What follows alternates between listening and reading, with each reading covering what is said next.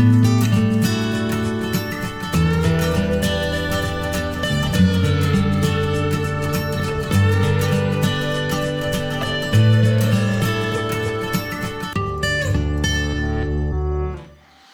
morning, family. It's really good to see you here this morning. And for those of you visiting, like John said, we are really glad to have you with us this morning.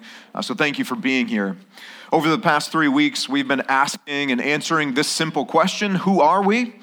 And the answer to that question is we are a family of missionary servants learning to live everyday life with gospel power and purpose. We are ordinary people learning to live with gospel intentionality, sent as disciples who make disciples. That's who Jesus has created us to be and calls us to be, and he empowers us to be this through his Spirit. So let's pray as we begin, as we get ready to dive back into Revelation. Let's pray together. Father, we thank you for bringing us here this morning. We thank you for creating us, recreating us in the image of Jesus. We thank you for adopting us into a forever family. None of us are alone. You are always with us. We're never alone. You have adopted us into a family, and so we thank you for these gifts. You've given us life through the Spirit. We thank you for that, and every day you renew our lives through the same Spirit. So Jesus, we thank you for coming to our rescue. We thank you for living the perfect life in our place and for dying the death that we deserved in our place, for giving us life. Holy Spirit, we thank you for bringing our hearts to life. We thank you for sustaining that. And we would ask again this morning that you would do for us what we need for you to do, that you would humble our hearts, open the ears and the eyes of our hearts so that we can see and hear truth and then respond to it appropriately in humility and in gratitude. Please do this for us and give us this gift of faith again this morning. And we pray this in Christ's name. Amen. So we're now halfway through our 7 letters series, and our goal in this series is to learn more about who God made us to be as his church and how he calls us to live as his family, and then to press into what we learn. Last week, we saw Jesus commends his family when facing extreme pressure to conform to the culture. They fearlessly and faithfully live out their gospel identity and purpose. And today, we're going to see something somewhat similar, but with a twist to it. We're going to see that Jesus commends his family for their faithful public witness, but when he sees in them a dangerous hypocrisy, he corrects their unfaithful personal ways. We're going to see that in Revelation chapter 2, from verse 12 to 17. It's the portion of the letter addressed to the church in Pergamum. I'm going to read that out loud for us, and if you would follow along on the screen or in your Bibles, that'd be fantastic. Revelation 2, verse 12. Jesus said this: "And to the angel of the church in Pergamum write, the words of him who has the sharp, two-edged sword. I know where you live, where Satan's throne is. Yet you hold fast my name, and you did not deny my faith, even in the days of Antipas, my faithful witness, who was killed among you, where Satan dwells. But I have a few things against you. You have some there who hold the teaching of Balaam, who taught Balak to put a stumbling block before the sons of Israel, so that they might eat food sacrificed to idols and practice sexual immorality. So also you have some who hold the teaching of the Nicolaitans. Therefore, repent. If not, if you don't repent, I will come to you soon, and I will war against them with the sword of my mouth. He who has an ear, let him hear what the Spirit says to the churches. To the one who conquers, I will give some of the hidden manna, and I will give him a white stone with a new name written on the stone that no one knows except the one who receives it." So Jesus commends his family for their faithful public witness, but he goes on, when he sees in them a dangerous hypocrisy, he corrects their unfaithful personal ways. We're going to hang our thoughts on 3 points this morning. First, again, Jesus not only commends, but he also corrects his family. And secondly, Jesus commends the church in Pergamum for their faithful public witness.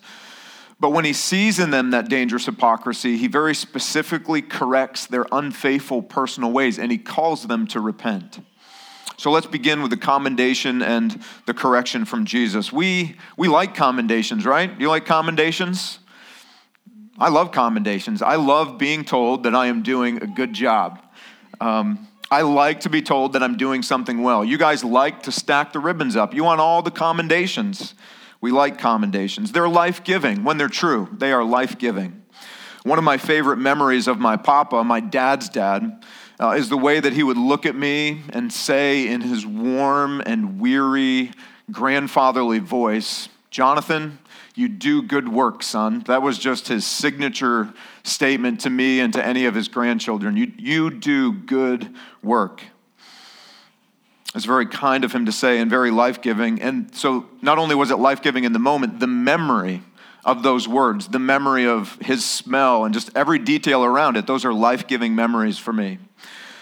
We don't like corrections in the same way, though, do we? We don't remember those corrective moments as fondly. Most of us don't like being told that we're not doing something well and that we need to grow and change. But corrections can be just as life-giving as commendations.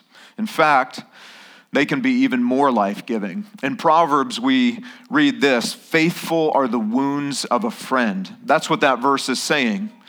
Corrections wound your spirit temporarily. They're hard to receive. They hurt when they're received. But it's a surgical wounding. It's a good hurt meant to give or restore life. Those wounds, those corrective wounds are faithful to us. Faithful are the wounds of a friend. Jesus is going to deliver that kind of wound in this letter. So it's going to hurt a little bit. And hopefully it hurts us a little bit this morning as well, because it's a good hurt. In fact, healthy churches learn to receive commendations and corrections from Jesus. We need both. Healthy churches learn to remember corrections as warmly as they do commendations. Hey, you remember the time? And it's remembered warmly now. Healthy churches learn to practice both. We commend regularly. We should commend all the time. We should commend way more than we correct, way more. If there's a scale up here, the commendations should just crush the corrective side of the scale. So we commend all the time. That's a gospel fruit. But we also correct when necessary. That too is a gospel fruit, and it's a gift. So Jesus is introduced here in this letter as him who has the sharp two-edged sword. So what does that mean? Well, in a Roman provincial capital like Pergamum, government authorities had what's known as the right of the sword. In other words, they had legal authority to carry out capital punishment. That's what it means. They could legally execute people. So to this church in a Roman city, when Jesus is introduced as the one who holds the sharp two-edged sword, they are being reminded that while they certainly face daily threats to their lives for living as followers of Jesus, Jesus alone has ultimate power and authority over life and death. In other words, if Jesus wants you alive, you will remain alive no matter the threat to your life. That's what that means. And so obviously this is meant to be an encouragement to them. Living in a dangerous city, they're reminded, no, Jesus is the one who ultimately has the power of life and death, the authority over life. He wants you alive, you're going to remain alive, no matter the threat to you. But this title serves a dual purpose. It's also meant as a warning to us. In the Roman world, the sword served as a symbol of Roman justice. So introduced in this way, Jesus' family is being reminded that Jesus is the true and better judge. And so for them, at the end of the day, it does not matter what they said about themselves and their own Christianity. At the end of the day, it didn't matter to them what other people said about them. At the end of the day, it doesn't matter what their gravestone said about them. Let's say that about ourselves. At the end of the day, it doesn't matter what somebody else says about you. At the end of the day, it really even does not matter what you say about yourself and your own relationship with God, nor does it matter what's inscribed on your gravestone at the end of your life. What matters is what Jesus, who alone is the true and better judge, what he says about you and what he says about your relationship with him. He is the one true judge. In verse 16, we see that Jesus' sharp two-edged sword is referred to as the sword of my mouth. In other words, Jesus judges by his word, which we have. Jesus judges by his word. We see that idea expressed in Hebrews chapter 4. I think these verses will be familiar to you. They should be on the screen. Hebrews 4, verse 12. It says this, "For the word of God is living and active, sharper than any two-edged sword, piercing to the division of soul and of spirit, of joints and of marrow, and discerning the thoughts and intentions of the heart. And no creature is hidden from his sight, but all are naked and exposed to the eyes of him to whom we must give account." Jesus is reminding his church that no one Nothing is hidden from his sight. That's what we see in verse 13. Jesus says, I know where you live. I see you. Nothing is hidden from my sight. I see what you do in secret. I see what you erase from your browsing history. I even see your thoughts, and I see your invisible motives. I see what you feel. You are naked and exposed before me, and you will give an account to me. Everyone will. And so this reality will come into play in a few moments when we explore why Jesus corrects his family. But let's go with the order of the text, and let's begin with his commendation to them. So our second point here, Jesus commends the church in Pergamum for their faithful public witness. Now, this is quite the commendation considering where they live. Jesus says two things about Pergamum. This city is where Satan's throne is. It is where, in fact, he says, Satan lives. So in this culture, a throne was symbolic of power and authority. So what Jesus is saying is this: these Christians worked and played on a field where Satan had home field advantage. Their team never had home field advantage. They lived and worked where Satan's throne is. Yet, they maintain a public faithful witness to Jesus. That's incredible, given their circumstances. Many of us have a hard time maintaining a faithful public witness to Jesus, myself included, in environments that are not at all hostile to us, at all. In fact, they're kind of friendly to us most of the time. Yet these people, these followers of Jesus, maintained a faithful public witness in a city characterized by Satan's throne. That's a dark place. You know what's more incredible to our modern Western sense of things, though, is not just that these Christians happen to live in this city, right? Not that they just happen to live in a place where Satan's throne was, where he lived, where he has this authority. What's more incredible is this, that Jesus himself placed them there. He sent them there to live as his family of servant missionaries. That kind of messes with our Western pseudo-justice, modern fairness sense of things, right? But Jesus intentionally placed his family to live in this city where Satan's throne was. Jesus placed them there. But guys, the gospel changes everything. Because who would ever walk into a realtor's office and announce, hey man, I'm looking for a home, and I'd really like to have a home somewhere near where Satan's throne is. Like if you can get me as close to Satan's house, that's the house I'm looking for. Right? Now when we begin our home searches, we generally begin with the rating of the public school system around us, because that's going to dictate a lot of property value, right? So we start with school system, we work to property value and other factors. Imagine starting this way, looking for the darkest, most broken place in the city to live. Find me a place next door to Satan. No way. But when the gospel rocks your world and realigns your affections and allegiances on Jesus and reorders your life around Jesus' purpose for you, suddenly we are awakened to the reality that we exist to live as Jesus' family of servant missionaries. And so now, if that's our starting point, it makes perfect sense. It makes perfect sense to live in Satan's neighborhood. Light into darkness. Besides, Jesus is the one, he says, with a sharp two-edged sword. He has ultimate power and authority over my life. Satan does not. Satan has no authority over my life. He has no power over my life. Both of those things belong exclusively to Jesus. So let come what may. We live as his family of servant missionaries in dark places, not fearful of the darkness, but confident in Jesus' kind kingly rule. We live in dark places, not with anxiety, but with a heart that's at rest, because Jesus alone is the true and better judge. Jesus alone is the one who has the sharp two-edged sword. And Pergamum was that dark place. So why did Jesus say that Pergamum is where Satan's throne was? I mean, there are a lot of evil cities in the world. Why would he say, and he talks to 7 different churches in this letter, but this one in particular, he says this is where Satan's throne is. Why did he say that? Well, likely for one of 2 reasons, or a combination of them both.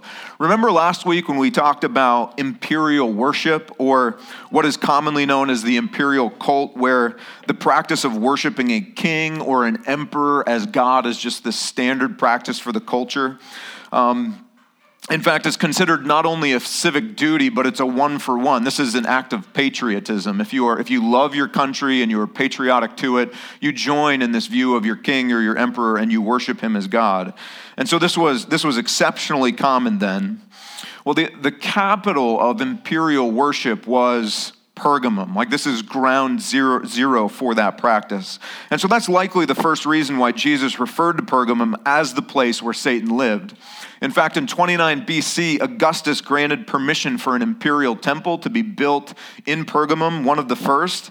And the dedication to that temple, the dedication to that worship space, in place of our artful sign out front, it said this, it said, "To the divine Augustus and the goddess Roma," right? So this is their statement of belief. And it was expected that all residents of the city would refer to the emperor, ready for his three titles? Lord, Savior, and God.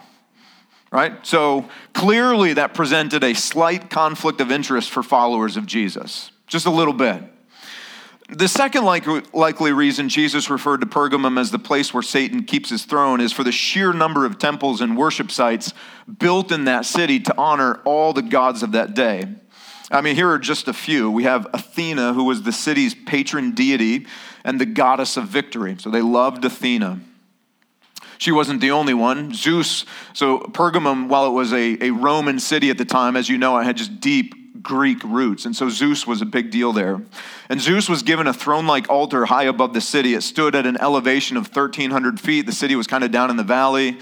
Zeus sits on this throne up on the hillside, and there's an altar in front of him, and he looks down over the city. Shortly after that throne was constructed, it served as a place of sacrifice where rotating teams of priests sacrificed human victims, 24 hours a day, 7 days a week by burning them alive at this site overlooking Pergamum. I mean, just pure evil. This is Pergamum. Pergamum was also home to the cult of Asclepius. Any fans in the room? So that god is the god of healing and of medicine. So that's the character that's got the serpent. In fact, I Googled it, no joke, after I did some reading. I just Googled to see what would pop up. There are still firms that go by that name, investment firms and medical practice firms. So if you're an investor, maybe just be careful where you place your money there. But Pergamum was home to the god of healing, whose symbol was a serpent. And the list goes on and on and on. Did you know this, that Christians in this day were actually considered atheists? Christians were the first atheist, if you will, considered atheists by the culture because they would not worship the emperor as God. Additionally, Christians were labeled as, you ready for this label? Haters of the human race. Remember we said a couple weeks ago, everything changes in 2,000 years, but yet at the heart, nothing has really changed. Christians were known as haters of the human race, and here's why. Because of their unwillingness to worship the emperor and the other cultural gods, and that unwillingness was interpreted to mean that they clearly did not care about the best interest of Rome or her people. All right, if you cared, you would. If you were joining and worshiping with the gods, you bring well wishes and blessing and all of this to the people. And so they were viewed as haters of the human race.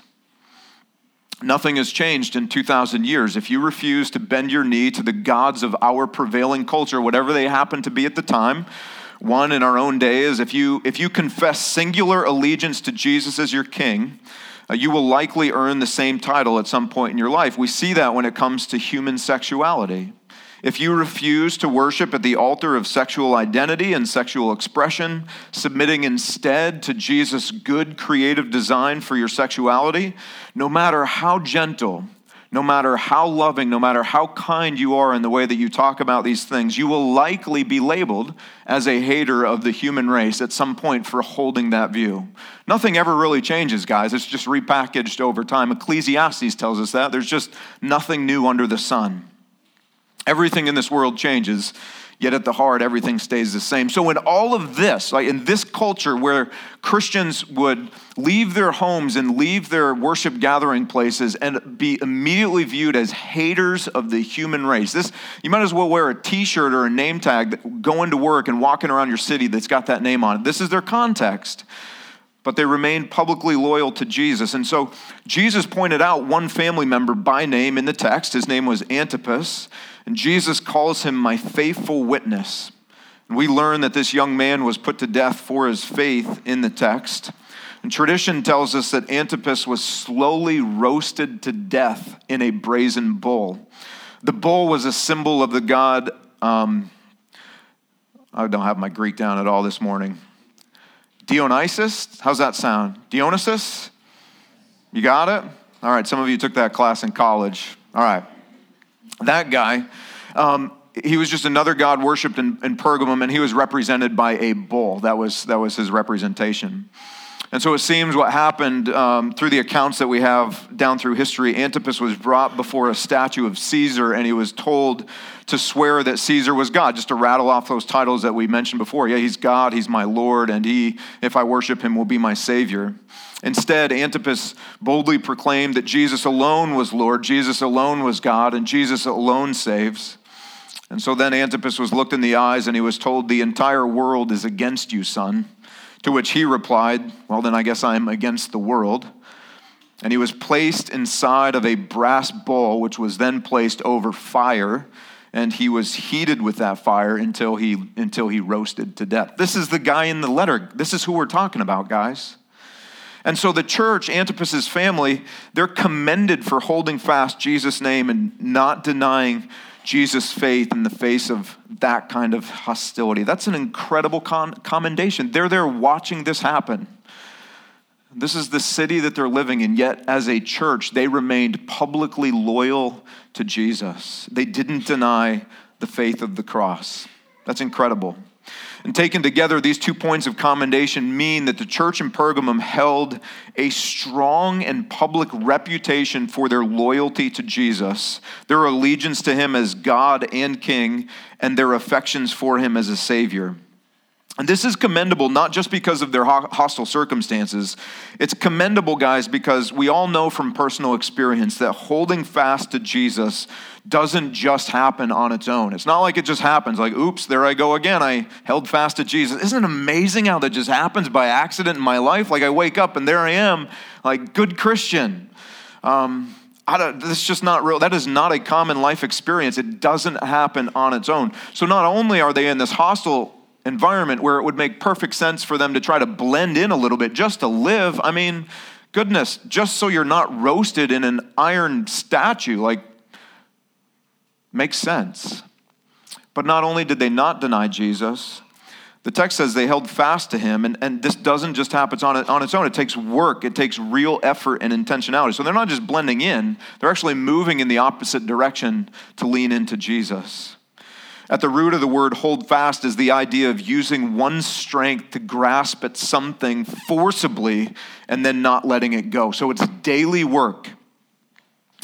Family, we can't miss this because this is the work that Jesus is commending for them. Not just the fact that they were holding fast, he's commending them for the work that it took to hold fast. That's what he's commending them for. Jesus commends his family for this work, which in turn produces a faithful public witness. The faithful public witness, the stuff on the top, is produced by the invisible work that people can't see to hold fast to Jesus, and that's what he's commending them for. And guys, we need to notice this too. The commendation goes to the family. He's not commending individual Christians in Pergamum. He's commending the family as a whole. That should really catch our attention, especially in our Western individualistic mindset and culture. What's being said is this, implicit in the text. Holding fast to Jesus is a family effort. Enduring in the faith rather than denying Jesus is a family effort. Living consistently as a faithful public witness to Jesus is, you got it, a family effort. We do not hold fast to Jesus alone in isolation. We don't do it. We hold fast together. We don't endure in the faith alone.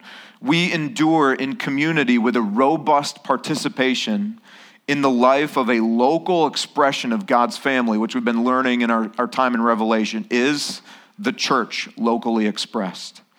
God's family. We do this together. This is our Father's good design for us. It's good for us, and it's good for his fame, and it's good for people who are not yet part of his family.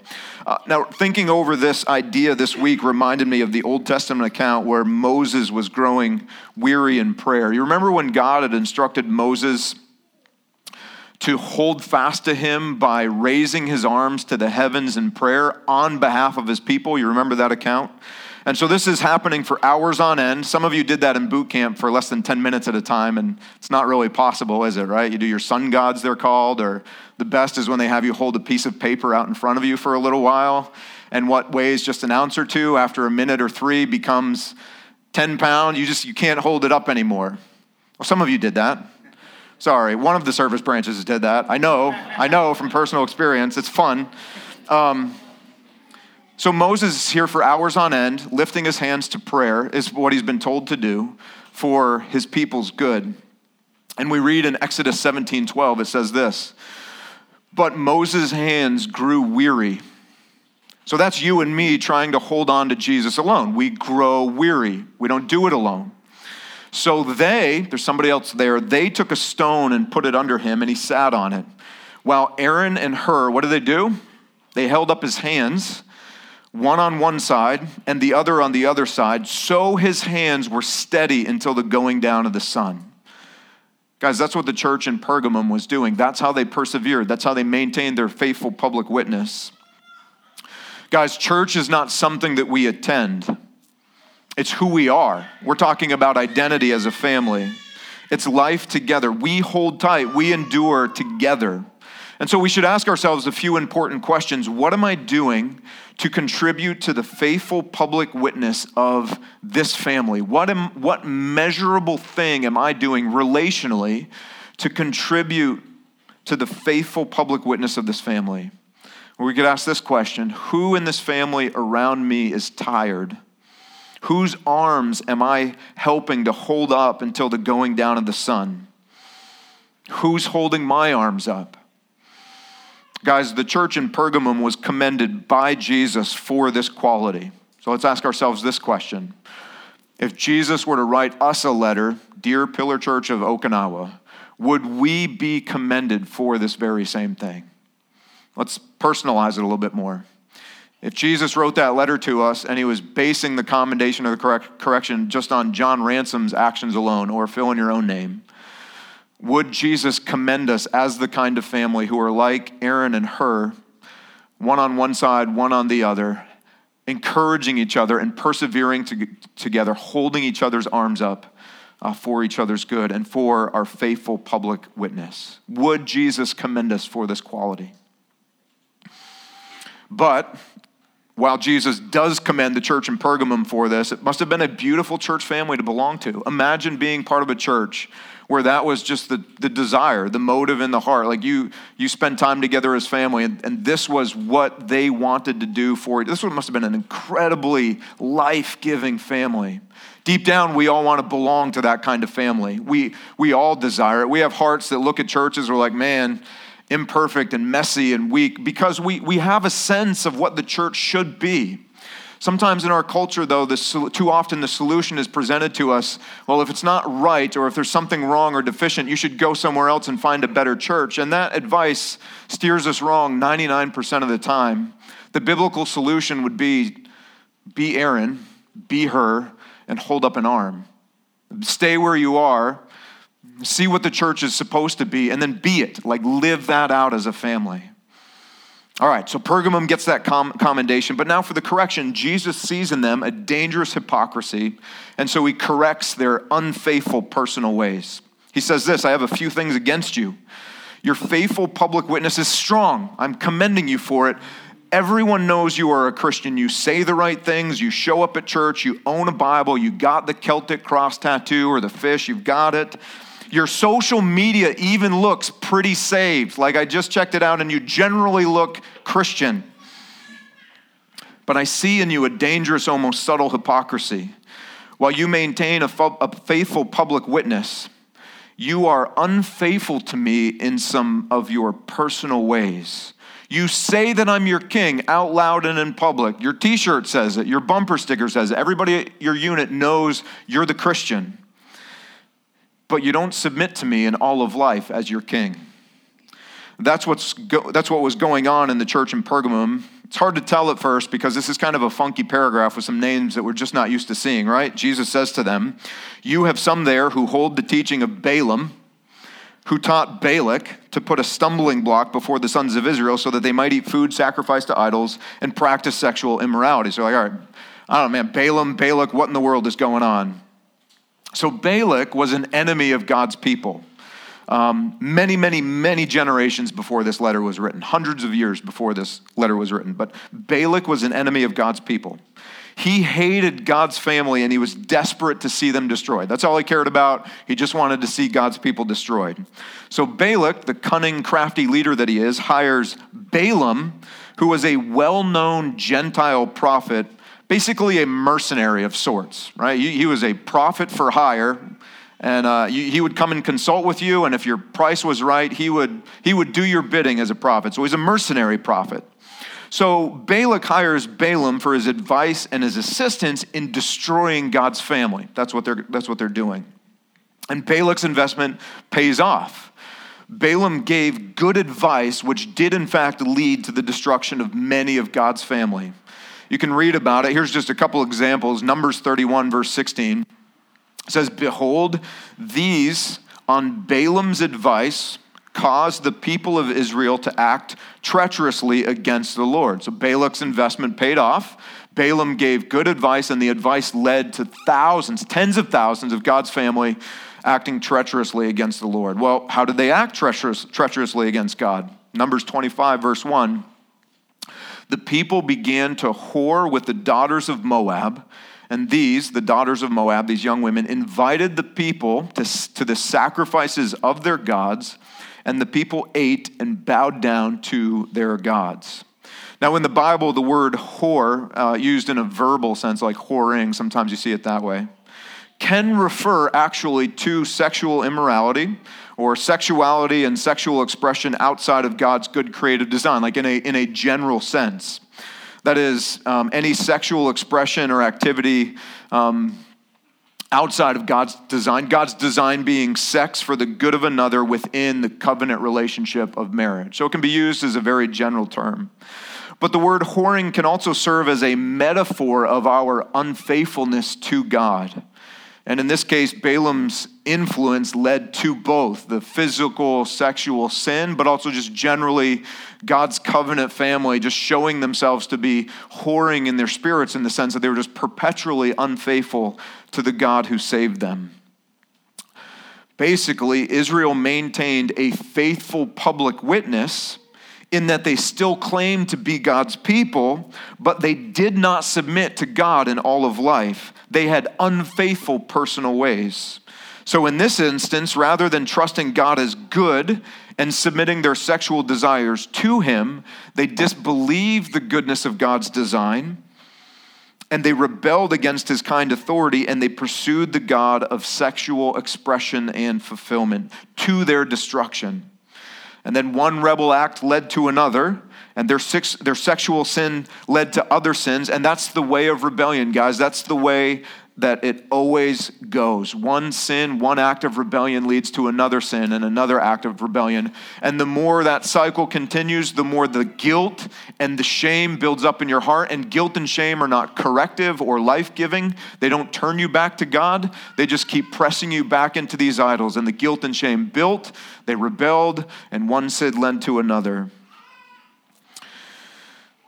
So they sinned sexually, and before you know it, they were not only worshiping at the altar of sexual identity and expression, they were worshiping many substitute gods of the culture. So publicly, here's what's going on, guys. Publicly, they still maintain their profession to be followers of God. We're God's family, so we see faithful public witness in that sense. But privately, by not submitting to God, they showed themselves to be what the Bible calls an idolater, an idol worshiper. And that's exactly what Paul says in 1 Corinthians 10. He says, he's actually referring back to that story with Balak and Balaam, and he says, "Do not be idolaters as some of them were. We must not indulge in sexual immorality as some of them did." Now, Paul's not picking on sex. Sexual immorality is just one form of potential idolatry, just one form. It's just one form of potential idol worship. But it's just one. Our hearts tend towards lots of different idols. So what's an idol? An idol is anything or anyone which competes with or captures our affection for Jesus and our allegiance to him. That's what an idol is today. It's not going to be crafted out of wood for most of us. It's not going to be formed out of stone. It's not going to be in your home somewhere or at a building that you go and worship in, not in our culture. But an idol is anything or anyone which competes with or captures our affection for Jesus and our allegiance to him. Could be sex, and to be honest, for many of us in this room, it actually is. It is. It could be money, could be career, it could be body image, fitness, a certain diet, politics, promotions, kids, not having kids, a worldview, time, control, the perception of autonomy or desire for self-rule. It could be a person. Remember, anyone or anything which competes with our affection for Jesus or allegiance to him, or anyone or anything which captures that and overtakes it. So my greatest love, or my greatest source of joy, or my greatest time commitment, or fill in the blank, the affections of my heart, there's my idol. So while Balaam was no longer alive and he was not physically present and teaching at the church in Pergamum, the spirit of Balaam lived on within God's family whenever there's a profession to be public followers of Jesus. We're Christians. I go to church. I'm at a church. Look at me. It's like Sunday. I'm with my family. Whenever that public profession is in place, but any area of our lives is withheld from Jesus' kind kingly rule, the spirit of Balaam lives on, whether it's in Pergamum or here in Okinawa. In Pergamum, it lived on through the Nicolaitans, which Jesus doesn't go on to unpack a whole lot of who they were or what they were doing, but he's just coupling them with this belief system. These are the Nicolaitans who are perpetuating this belief.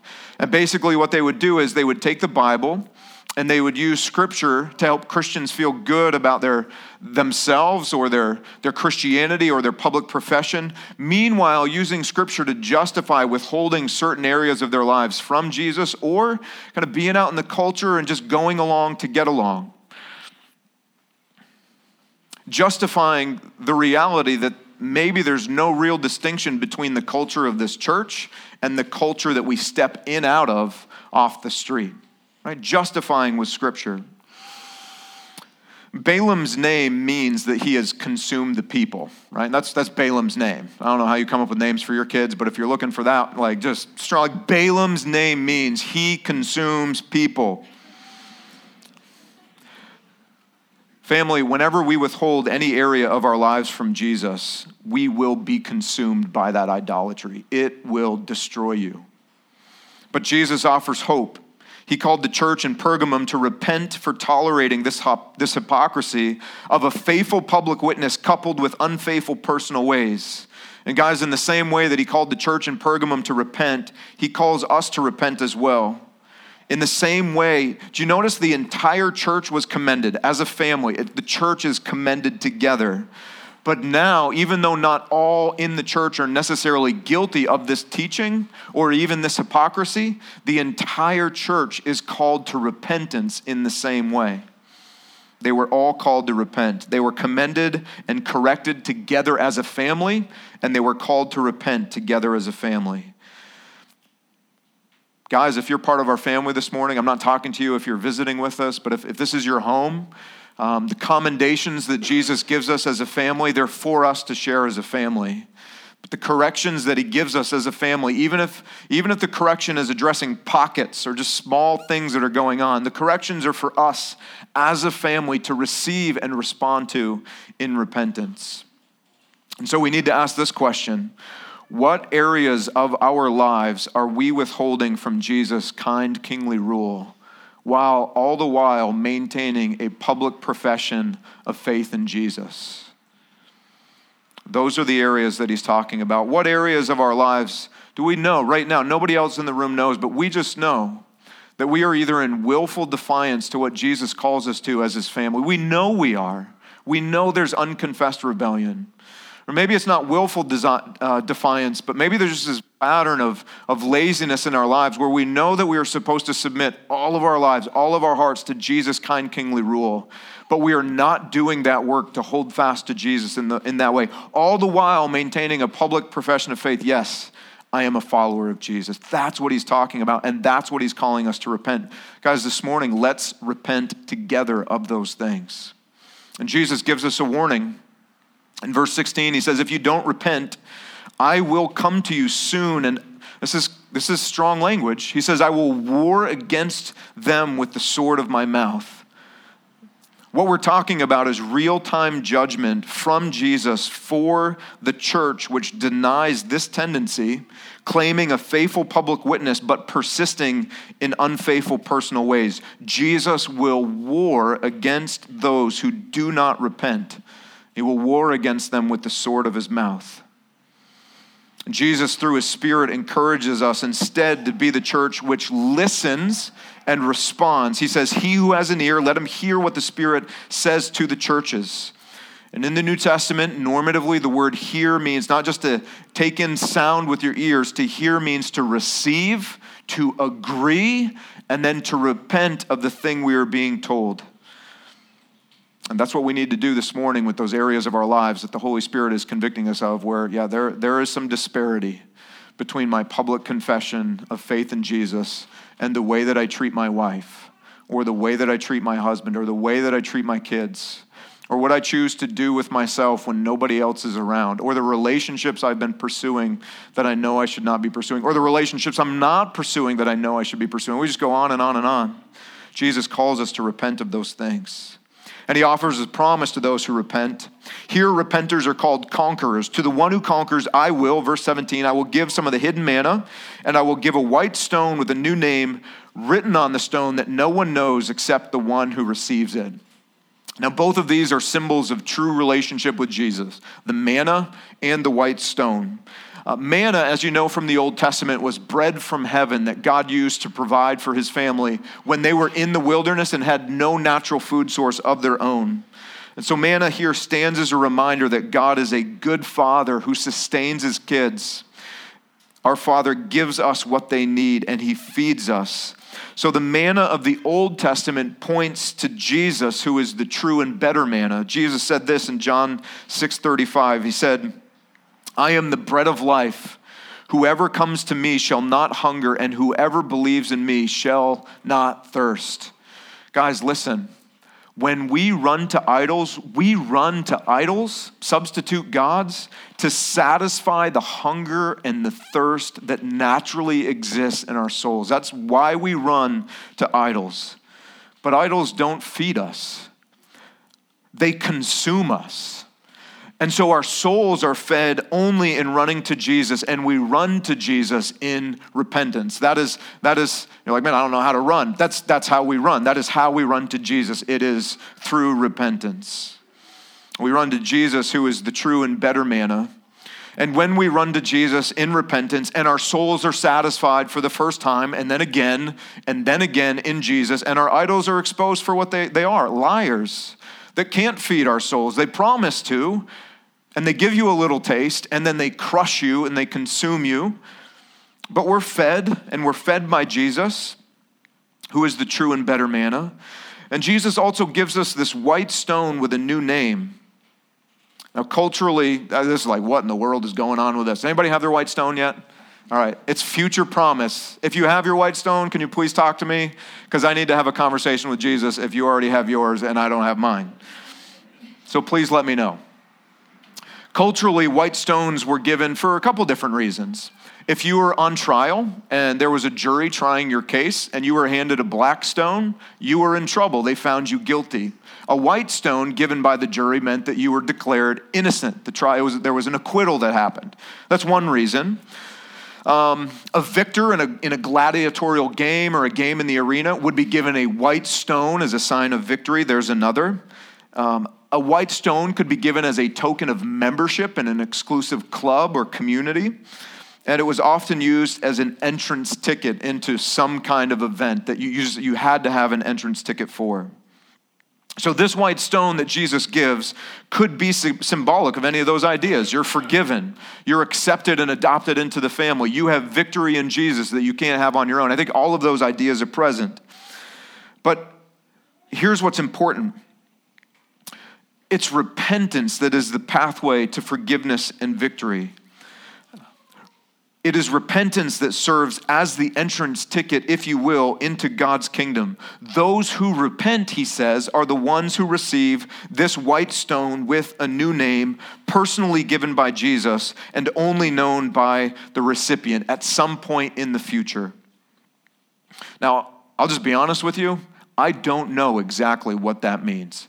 I don't know if it's a secret name of God that you don't already know that he just gives for you to know. I personally, just kind of reading and thinking about this, I think it's a personal name that he gives to you that only God the Father knows. But while I don't know exactly what this means, we know this. It's a future promise. It's incredibly personal. Jesus gives you a new name that you only know. It's incredibly kind to you, because Jesus will welcome an undeserving rebel like me who doesn't hold fast to him very well. He will welcome an undeserving rebel like me who is a rescued idol worshiper who still has a heart that tends to run after idols. And he's going to welcome me into his kingdom, and I will be fully known and fully loved and fully accepted and forever kept, not because of anything that I have done, but because of what he himself has done in my place. That is the greatest kindness in the universe. And because of Jesus' work in your place, when you repent, you can be fully known, fully loved, fully accepted, and forever kept, free of guilt and free of shame. And so, guys, the hinge point in all of this is repentance. So can I just ask you, have you at any point in your life repented to Jesus for your rebellion? Guys, as professed followers of Jesus, do we have a track record of agreeing with Jesus that we tend to hold a public witness, yes, I'm a Christian, while at the same time tending to withhold areas of our lives that nobody else knows about from Jesus' kind, kingly rule? And if guys, this is your family this morning, I want to invite you to repent with me as we participate in the Lord's Supper this morning. And can I just say this? Repentance does not come naturally to any of us. Repentance does not come naturally to me. I don't like apologizing to people, namely my wife and people closest to me.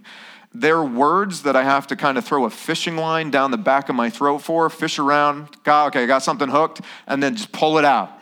Because it's like they cannot physically come out of my lips on their own.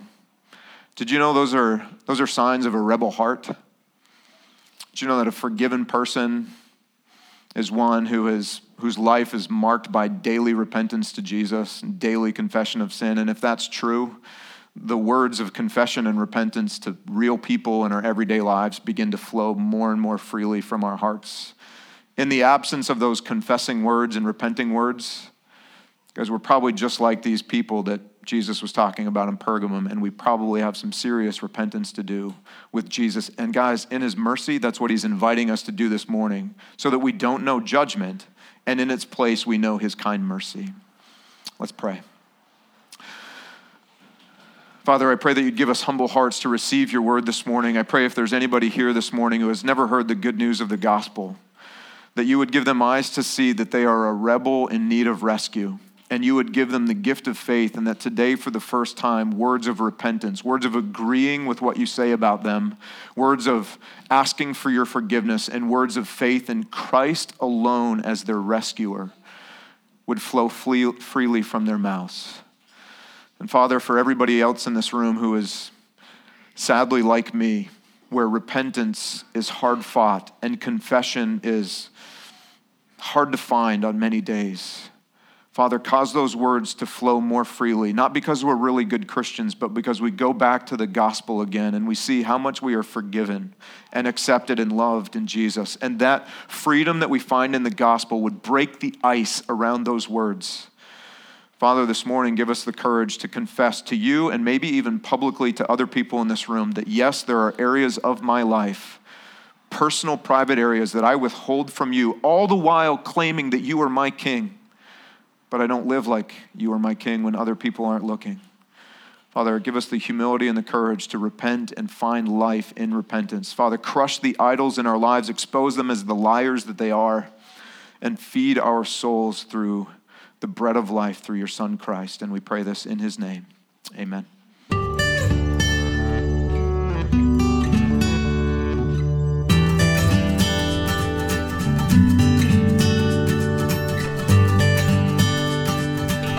Amen.